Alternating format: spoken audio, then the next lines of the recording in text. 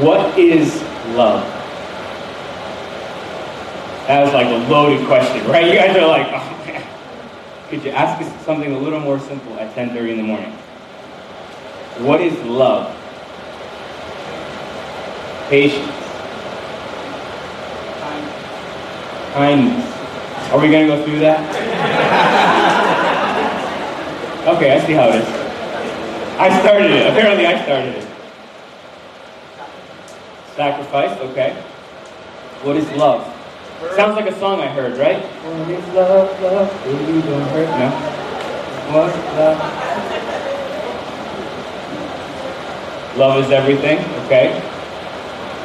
More than a feeling, right? More than a feeling.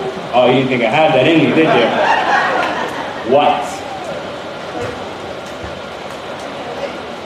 Relationship, okay. What else? Forgetting about yourself. Unconditional.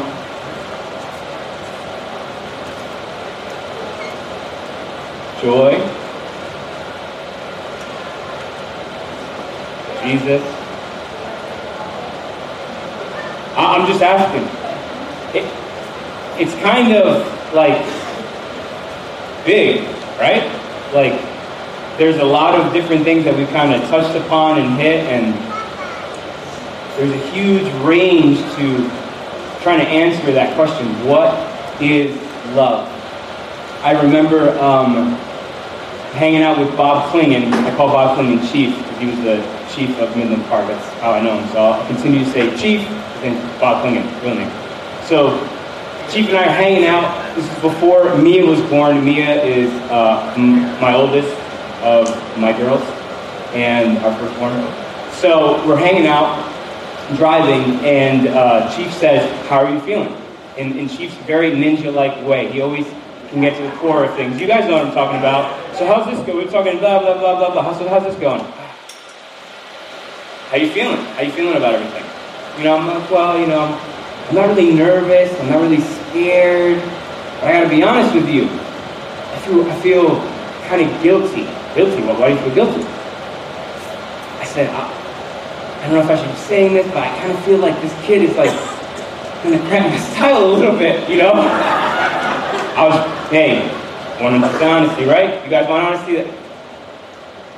That's kind of how I was feeling. Like, I kind of liked just, Carrie and I and vacationing. The only thing you had to carry around with you was like a mini suitcase, and it was like, I feel like this is going to be different and interesting. And not only that, but I feel guilty that I feel that way.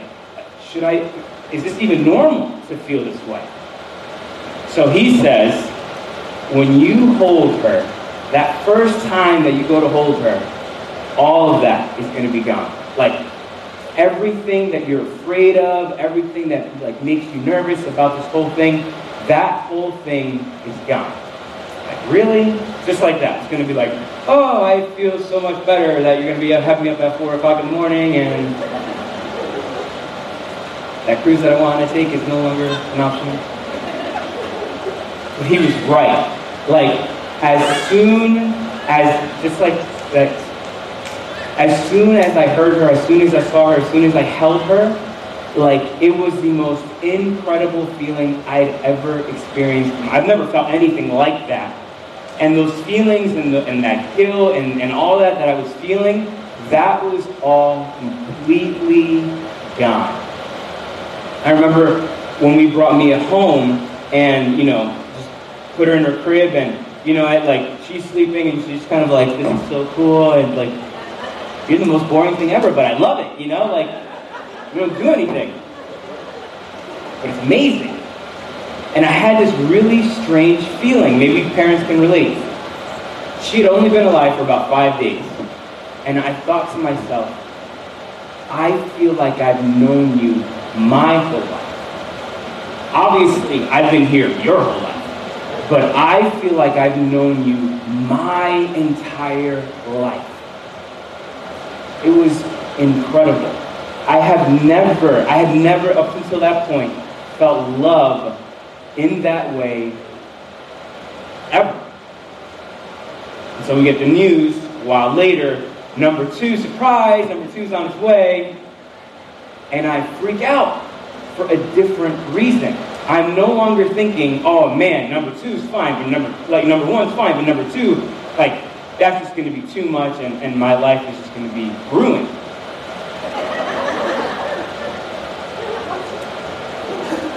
Saying. Yeah, I'm just being honest. Dad would probably relate. Like, Dad would be like, yeah, I can. So we heard number 2 was on the way, and this time I felt bad for Mia. I'm like, man, I feel bad for her because I have all of this love for her. I don't know how much I have left over for number 2. Like, my heart is only so big. I only have so much love. So, like, obviously when number 2 rolls around, we're going to have to set up a schedule, and every hour on the hour, my attention goes to the other one, because how else can I be fair? Because I can't possibly love Carrie, love Mia, and then have anything left over for this second child. Noel comes, there's nothing that I have to worry about, because my love grew. I love grew for Carrie, I love grew for Mia, and all this love that I had no idea where it was going to come from for Noel was all there. Amazing how love works, right? And number 3's on the way, a month and a half. Like, now I'm just like, now I feel bad, because it's like, oh yeah, number 3, whatever, it's not a big deal. Throw him in the mix. We got a carriage and a stroller somewhere. Yeah, there's a bed somewhere. We'll figure it out. No big deal. Sacrifices, right? Now, honestly, like, I want my life to be ruined. Like, I'm like secretly trying to figure out how do I get myself fired from the plant so I can just stay home and be with the girls. But like, not in a really bad way, like my life is over sort of deal. Just kidding, I'm not looking to get fired.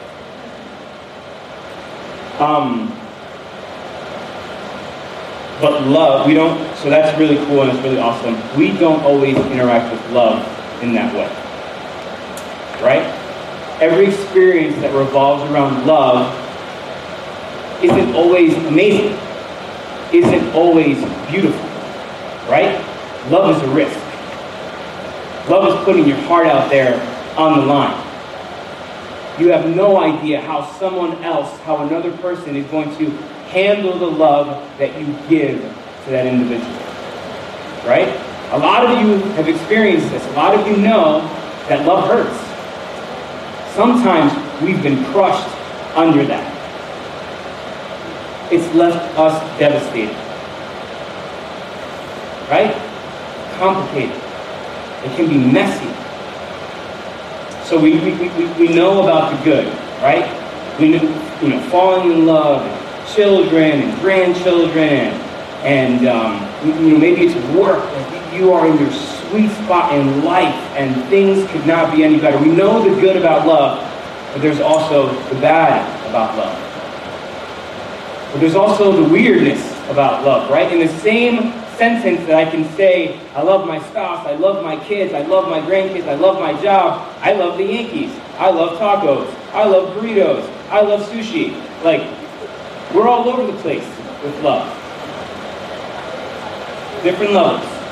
And you take music, for example. Every song ever written, basically, is about current love, love that has been lost. I hate love. Remember the wedding singer? Love sticks. Everything's a song. Everything's a song for me. Everything is a song.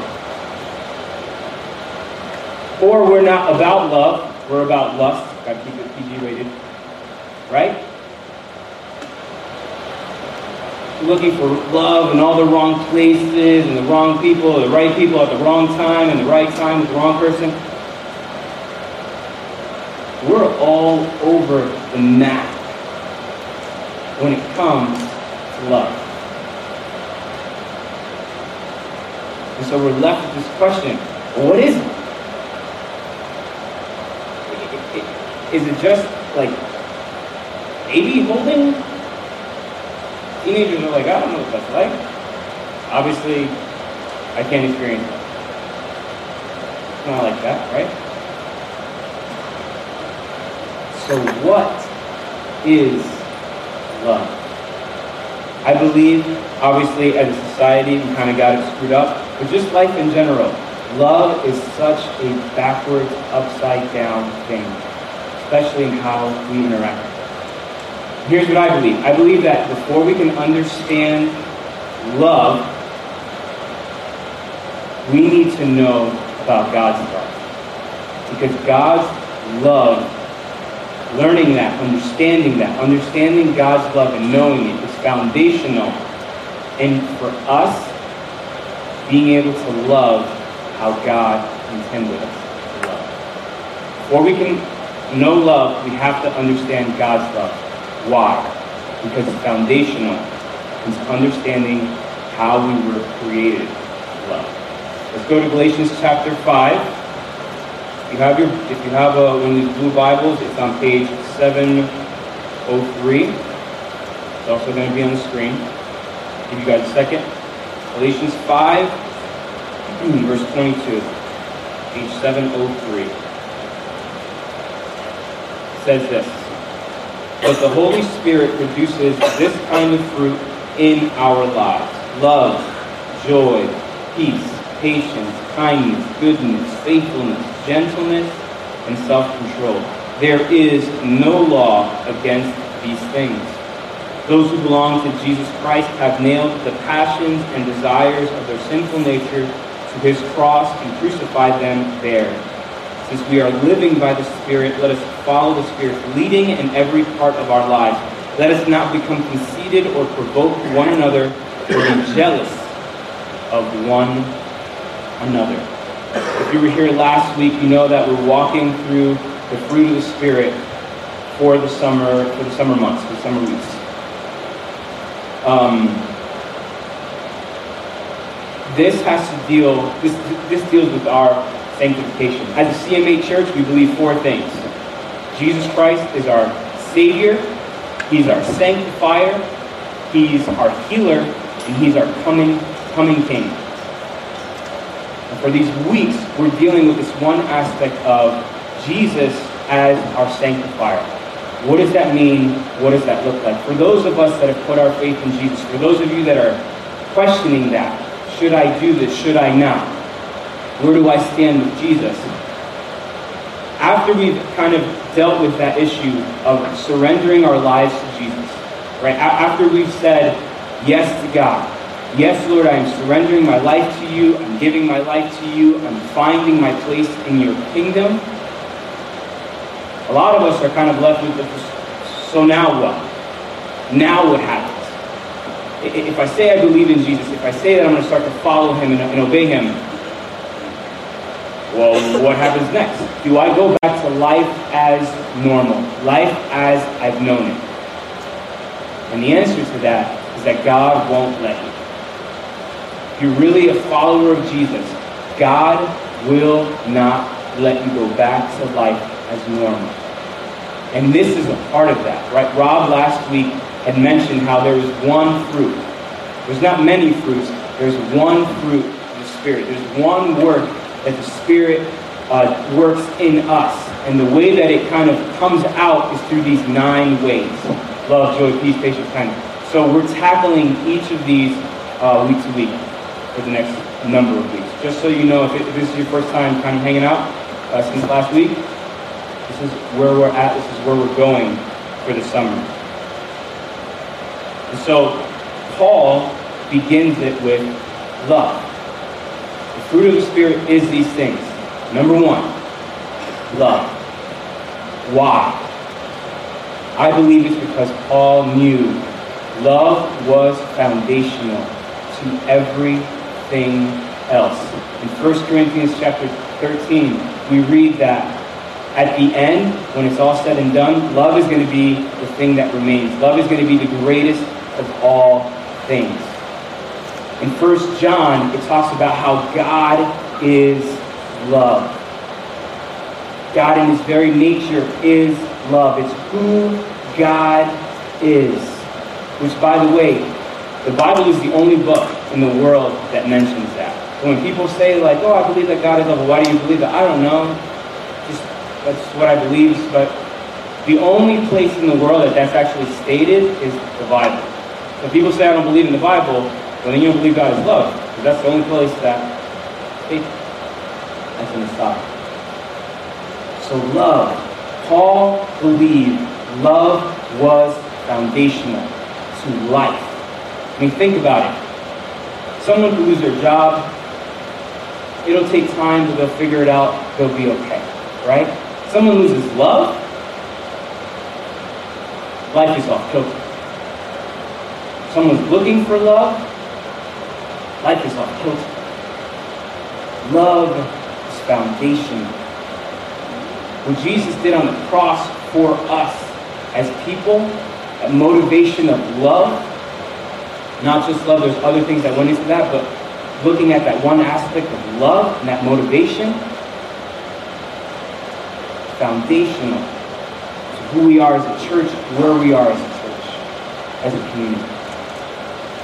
Love is foundational. What is it? Right? Some of you, funny enough, started quoting it. I think we looked at my sermon notes. Let's hop over to 1 Corinthians chapter 13. It's on your walls, most of you probably. You have it in your kitchen area or something. We've seen this all over the place in frames and all sorts of things. So we're going to go to 1 Corinthians chapter 13. It's on page 691 in the Blue Bible. Starting in verse 1. It says this. If I could speak all the languages of earth and of angels, but didn't love others, I would be a noisy gong or a clanging cymbal. If I had the gift of prophecy, and if I understood all of God's secret plans and possessed all knowledge, and if I had such faith that I could move mountains but didn't love others, I would be nothing. If I gave everything I have to the poor and even sacrificed my body, I could boast about it. But if I didn't love others, I would have gained nothing. I'll stop right there just for a second. Because there's 4 things in here that I think speak to us today. In that first verse, we see someone who can speak languages, right? In this book of Corinthians, we know that people are speaking in tongues, and there's just a lot that's being written up there. But I look at these things in a very basic level, and we see someone who can speak languages. Someone that is insanely gifted, specifically gifted by God. And it says, if I could do all these things, if I had all these skills and I could speak all these things, but I had no love, I would just be a noisy gong or a clanging cymbal. Maybe you guys know someone like that. Someone with all these giftings, all these attributes, rock star in so many different levels. But there's no love in that person, so it just sounds like noise. Another person, if I had the gift of prophecy, if I understood all of God's secret plans and had all knowledge, right? A know-it-all. You see, a know-it-all that has no love says, I would be nothing. So is love being super gifted? Is love knowing everything? Third individual, faith. Well, love is faith, right? Part of love is faith. Super faithful person. They could move mountains, just like Jesus talked about. You can have all the faith. You can have a small amount of faith. You can move mountains. Jesus talked about that person. Certainly that person is special. Certainly that person is amazing. But if love didn't exist, I would be nothing. The fourth person. Obviously, the fourth person is the loving person, right? We talked about sacrifice. This person has sacrificed so much. They've even sacrificed their own life.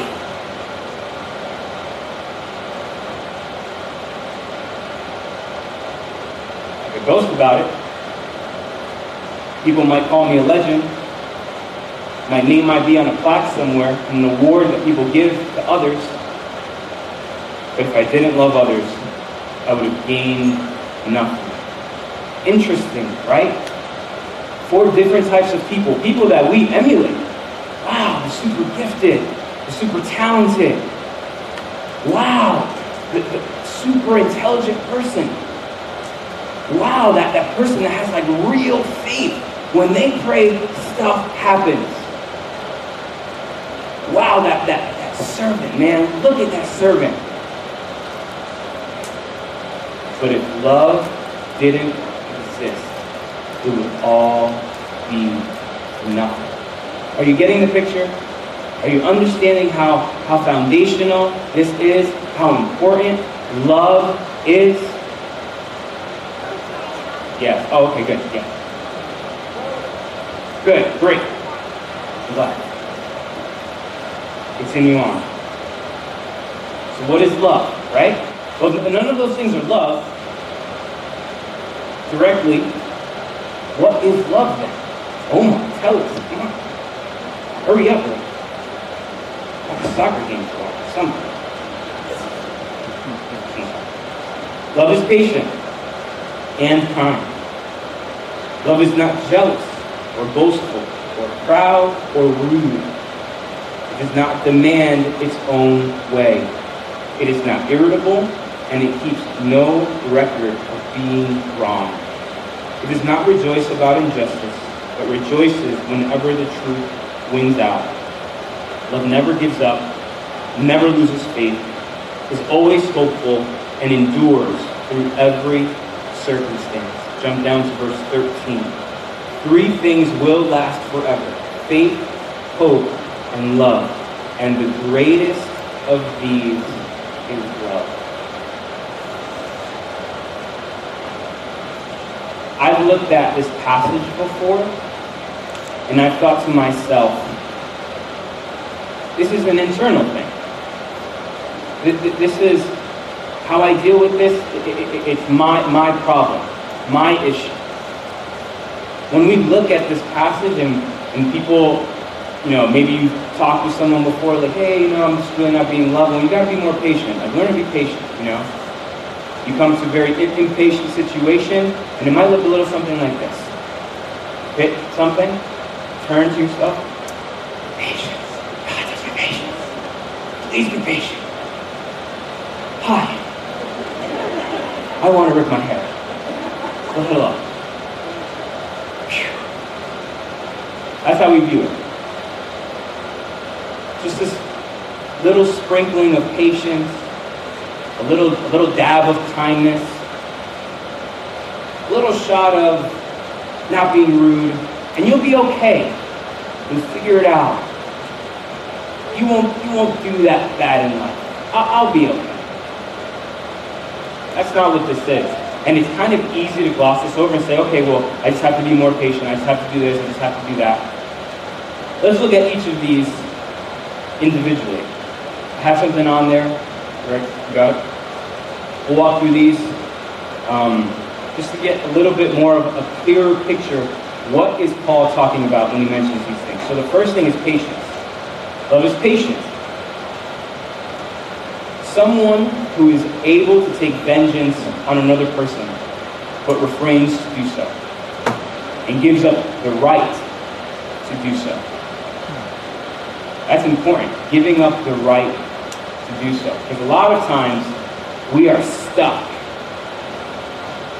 in believing we're right, someone else is wrong, and I can't wait for the perfect opportunity to let that person know that I was right and they were wrong. They're wasting my time, I'm more important, blah, blah, blah, blah, blah. Love is patient. Someone who is able to take vengeance yet refrains from doing so and gives up the right to do so. Love is kind. We think, oh, it's okay. He's so kind. Nothing bothers him. He's so great. Love is kind. To show your usefulness. Not youthfulness, usefulness. When you see a need, you meet the need. When someone's in trouble, you help without even anybody having to ask, do you help? Are we kind? Not just nice, hey, so nice. No. Are you allowing God to use you? Are you serving? Are you seeing a need and meeting a need? Love is not jealous. This talks about like a passionate envy. Who are you jealous about? Who are we jealous about? Who do we look at and say, man, if I could really get to where they are? Or you're envious, not even wanting, but just like you see someone and they irk you because of how successful they are. And you're not, and we're not. Is there someone that we have passionate envy towards? Love is not jealous. Love is not proud. This specifically talks about a pride that leads to quarreling. Are we always fighting about something? Are we always looking to be in an argument, looking to be right? Is it about things that are important, or is it about things that really don't matter? But we have so much pride in us that every single little thing becomes a quarrel, a fight, an argument. Love is not rude. I can relate to this one. We like to write this thing off as like, I'm just from New Jersey. I'm just from New Jersey. I'm not rude. I'm just from New Jersey. And I'm from New Jersey, like not the South, but like in the North. So we're kind of close to Manhattan. So that just kind of, I'm just saying, do we behave in ways that are indecent?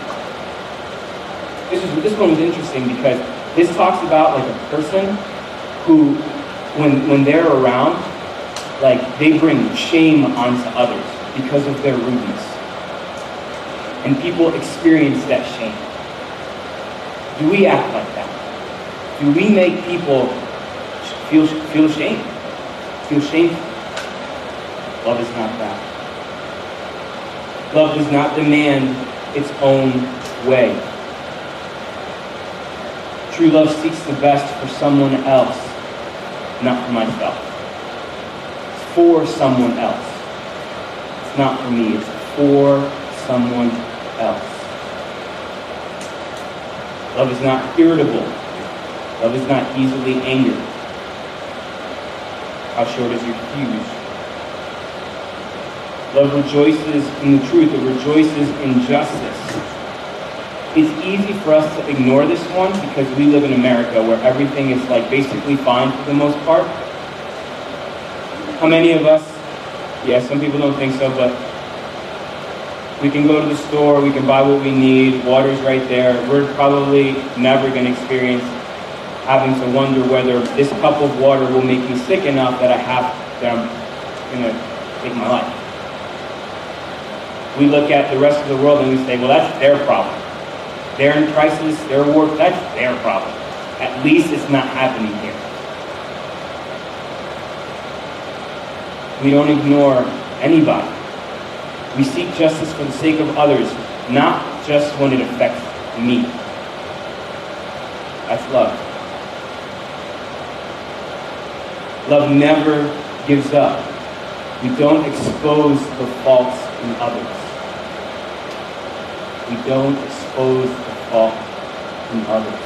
It doesn't give up. It keeps going. We forgive. We move forward. We don't just move on, but we move forward hand in hand with people that we have to forgive. Next one. Never lose faith. Thank you. We never lose our faith in others. We expect the best for people and from people. Not just for myself, but for them.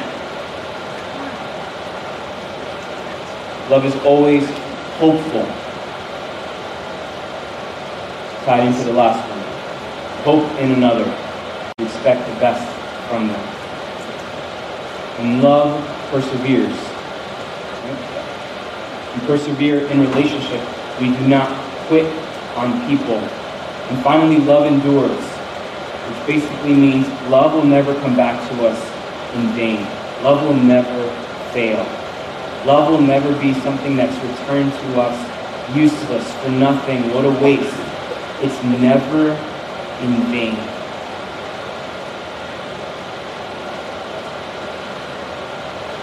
Here's what I believe this is speaking to us. if you've kind of gone down this list, like I went through this list a couple times, like internally, and I'm like, yeah, I know how I failed in this aspect of love, and with who I failed in this aspect of love, right? Patience, I mean, kids are the easy target, right?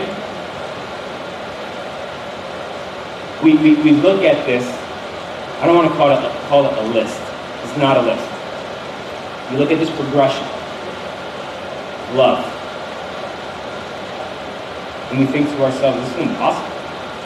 How would I possibly do this? I think that's the point. Love is foreign to us.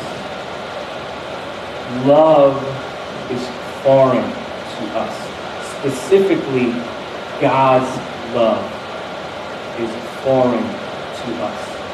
I don't mean we don't get it up here. I don't mean we don't understand it up here. That's not what I mean by foreign to us. I mean that it doesn't come from us. It doesn't exist within us. This divine love only comes from God. It's only a work that God can do in us. We can't look at this 1 Corinthians 13, we can't look at Galatians chapter 5, verse 22, and just think to ourselves, we're just going to tackle these. Okay, I'll work on love, I'll work on joy, I'll work on patience, I'll work on not being rude. I'll just, hey, good job, Omar. Today was good. 5 out of 12 ain't bad. Okay, 2 out of 12 today. That was looking a little weird. 9 out of 12, not bad, man. You're getting there. You're getting there. If we view it this way, we'll never get there. Because God's love is foreign to us. God has to actually do work on us. The fruit of the Spirit, right? The outpouring of the Spirit. The production of the Spirit. To have production means we actually have to have work done in us. And the only person that can do this is God. Hopefully, we're all kind of sitting in that moment and kind of saying, this is impossible. It's impossible to love this way. It is. It's impossible to love the unlovable. It is. It's impossible, it's impossible to love the people that live within our four walls of our home, right? So look at this list and be like, man, I really do all that great. I'm not doing that great at home. It's hard enough to do that. Never mind love someone that we hate. Someone that hates us. Someone that lives 5,000 miles away. We have no idea what their name is, who their parents are. There's no connection. How do we love someone like that? That lives that far away? Who cares? Really?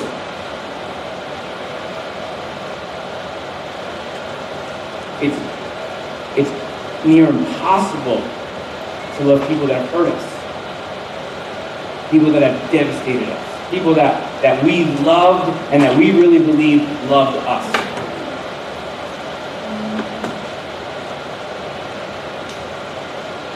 This is why this is so foundational. Because out of this love, everything else springs out. It's so foundational because at its most basic level, God is the one that has to do this in us and through us.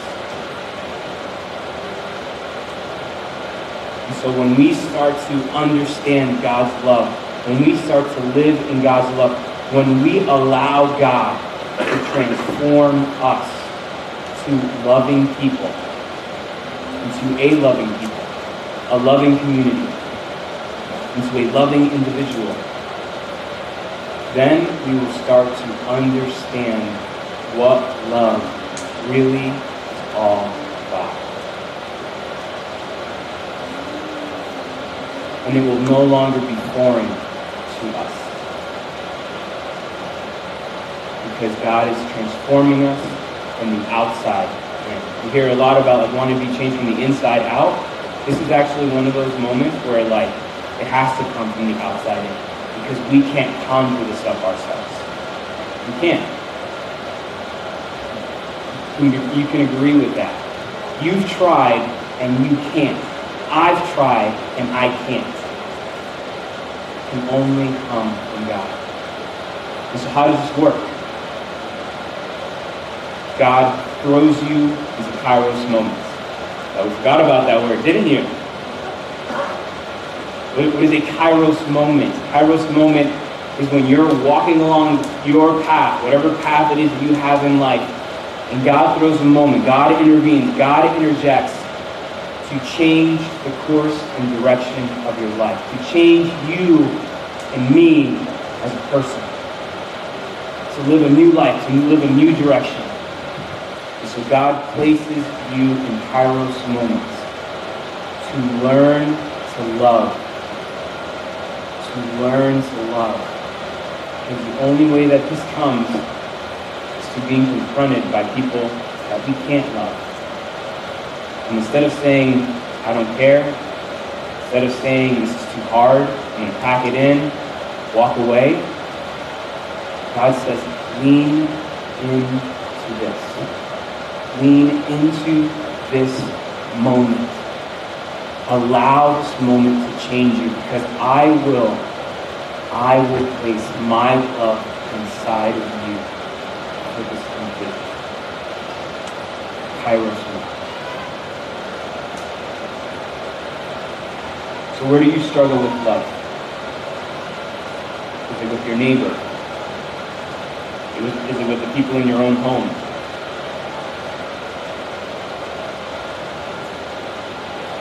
When we think about people beyond ourselves, beyond our family, when we care about our coworkers, maybe it's something in your past that has been unresolved, much like you guys heard from me a number of weeks ago. One final thing regarding love. Jesus states that to love someone that loves you, to love the easy, to love the familiar, there's no reward in that. What he says, there's no reward in that. Doesn't mean that you shouldn't. Because there's no reward doesn't mean that you shouldn't.